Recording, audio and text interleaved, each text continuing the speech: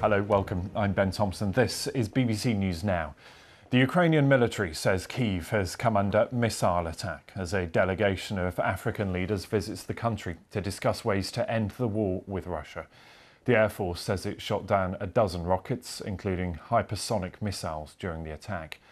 At least 2 explosions were heard in the capital.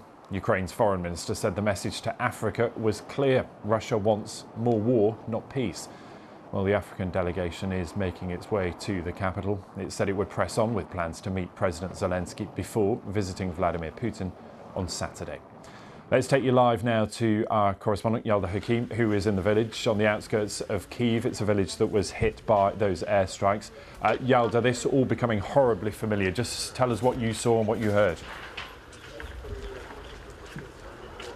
Yeah, Ben, day and night, people across this country are dealing with air raid sirens and then the reality that it is a Russian missile or drone that's targeting an area. A little earlier this morning, we were forced under a underground bunker because, of course, there were those air raid sirens that went off, and then we saw, actually, those air defense systems and the plumes of smoke from the air defense systems. And then we heard what had happened in other parts of the capital and here on the outskirts. Now I can just show you a house just behind me.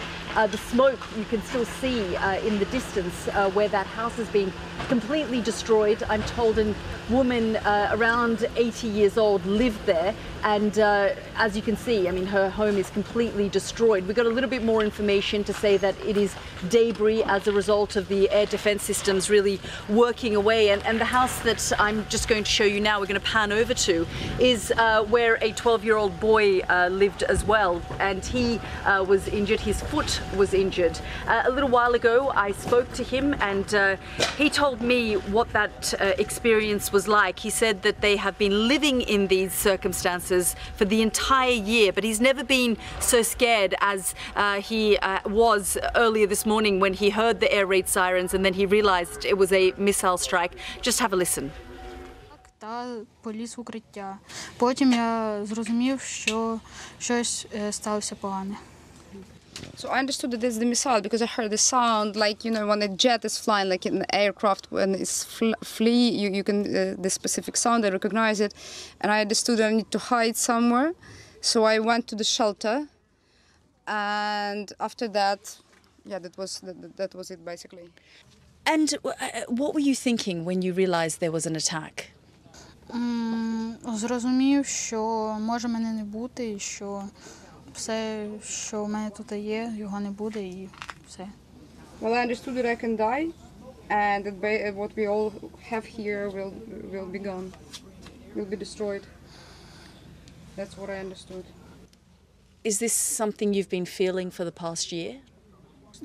Так страшно, як сьогодні, не було. Відчуття, звісно, було страху, але не таке, як сьогодні. Сьогодні просто я нічого не зрозумів. I never felt so scary as today. I mean, it was for some time already, but today it was something exceptional. And honestly speaking, I didn't understand what happened. And when did you phone your mum? How did you get in touch with your mum?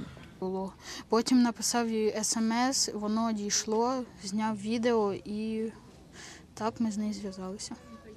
So I called my mom when I went out of the bunker because there is no connection in there, and I called my mom, but she also had no connection. So then I wrote her a message, and I also sent her a video, and that's how she understood what happened and came here. You must have been petrified. Так. Мене в цей час не було вдома, і зазвичай ми не ховаємося в укриття. В нас є одна кімната, де спрацьовує правило 2 стін, тому навіть коли ракети ми I was extremely scared because I was not at home with him. He was home alone. And you know what is funny? That we quite often we hear missiles, we have drones flying above our village. And normally, because it's happening for such a long time, normally recently we started go to the cellar that we use as a shelter. And we have like a deep room in the house that has this 2-wall rule, so we follow the 2-wall rules. And I'm so grateful to my son because even though he's 12 years old, he managed to make a decision. And if I would be home, we would probably stay in the house. But he made a decision and he went to the cellar for cover. Well, you just heard there from a mother and son living in this community. Virtually every house in this street has been impacted in some way, either completely destroyed or damaged. Already the community here is trying to clean up the rubble. The police have arrived, the emergency workers arrived a little early, and as you can see, the police have cordoned off the area. They've asked us not to go in. You can probably see also the plumes of smoke in that house that I was showing you a little earlier. It's really sort of gathering pace, the smoke, and I can see from here actually probably a little bit of a fire as well. So I'll just ask our cameraman to move because the police are just trying to get through. But I'm also told that you know, we are in northern parts of the outskirts of Kyiv, and the Russians are launching their rockets from further out that way. So you know, this is feeling very real for the people here who, since early last year, very much felt like, okay, the Russian column of tanks that they had seen on the outskirts of the capital had disappeared, even though every now and then the air defense systems are hard at work trying to deal with those missile strikes, trying to deal with the drones that get sent to the capital. And again, as you say, the African delegation is here as well, and the Ukrainian foreign minister has said, well, you know, they bring a message of peace, but is this the kind of peace that Vladimir Putin is talking about? So this is just the reality that this particular community is experiencing, and they feel quite lucky. There are no fatalities here, although we know that 6 people have been left injured, including the 12-year-old boy that you saw in the clip a little earlier, and of course the elderly woman. Some press, Ukrainian press, have gathered here. The local community are trying to put out the smoke now. The police are still here and they're trying to keep people safe, so they've asked them to stay away from the actual site of where the action basically took place. But we're going to spend the rest of our day here reporting from this scene, speaking to the local community to get a sense of how they're feeling in the midst of all of this. Yolda, thank you. It's good to get that sense of geography of what really is happening on the ground there where you are. We'll be back with you throughout the day, as you said, as you can bring us more details about what's happened in that latest missile attack. Yolda Hakim, thank you. So as Yolda was telling us, this all happening, of course, as an African peace delegation is making its way to the Ukrainian capital to try and broker some sort of peace deal. That delegation includes leaders from South Africa, from Zambia and from Egypt. Now, countries across Africa are under pressure from soaring food prices, made worse, of course, by that war in Ukraine. Pierre-Antoine Denis looks now at what's at stake for those countries and why they believe they may find a breakthrough. There are a few reasons why these 6 men believe they may have a path to peace between Russia and Ukraine. But let's start with their joker card, the non-alignment policy. Since the beginning of the war, Africa as a continent tried to remain as far away from the war as possible. In fact, 4 of the 6 leaders that are heading to the 2 countries have officially abstained from condemning the war at the UN. But aren't they drawn in already? Because if we look at this man, Cyril Ramaphosa, the South African president and leader of this delegation, well, he is in a bit of a strange position because despite claiming his neutrality over the war, his country has done military exercises with Russia and China back in February, and South Africa is planning a law change over a potential Vladimir Putin ICC arrest warrant should the Russian president come to the country at the end of the summer for a summit. So that is really angering Washington, that is threatening to pull its funding from the country, but this view is really popular at home in South Africa.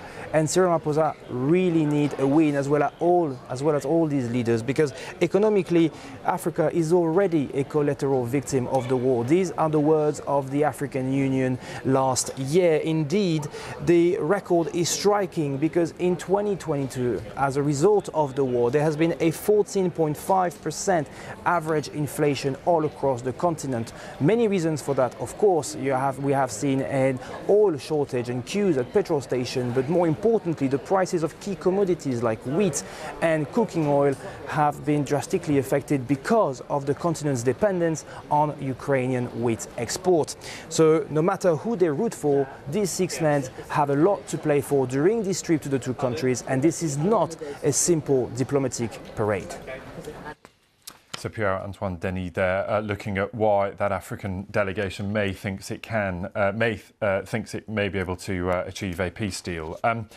Let's show you what's happening right now in St. Petersburg. This is where President Putin is speaking. He's been on his feet now for about an hour and a half, addressing leaders there.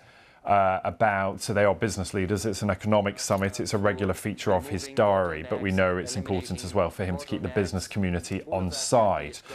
He's been talking about all sorts of things, most notably, though, not the war in Ukraine. He's addressed economic growth. He says the Russian economy on track to grow by 2% this year. He's talked about how Russia is meeting its climate targets. He's talked about international diplomacy. We know, for example, this morning meeting the ruler of the United Arab Emirates. And he's also been talking about international relations and what is at stake as Russia tries to project a more sovereign, more independent role right around the world. But at the same time in Brussels, the head of NATO, the NATO Secretary General Jens Stoltenberg, has been speaking, also touching on events in Ukraine. He's talked there about the importance of Ukraine growing closer to NATO. There's been a lot of discussion about whether Ukraine will be permitted membership to NATO. But just a line related to what Jens Stoltenberg was calling for establishing a maritime centre for what they call the protection of undersea infrastructure.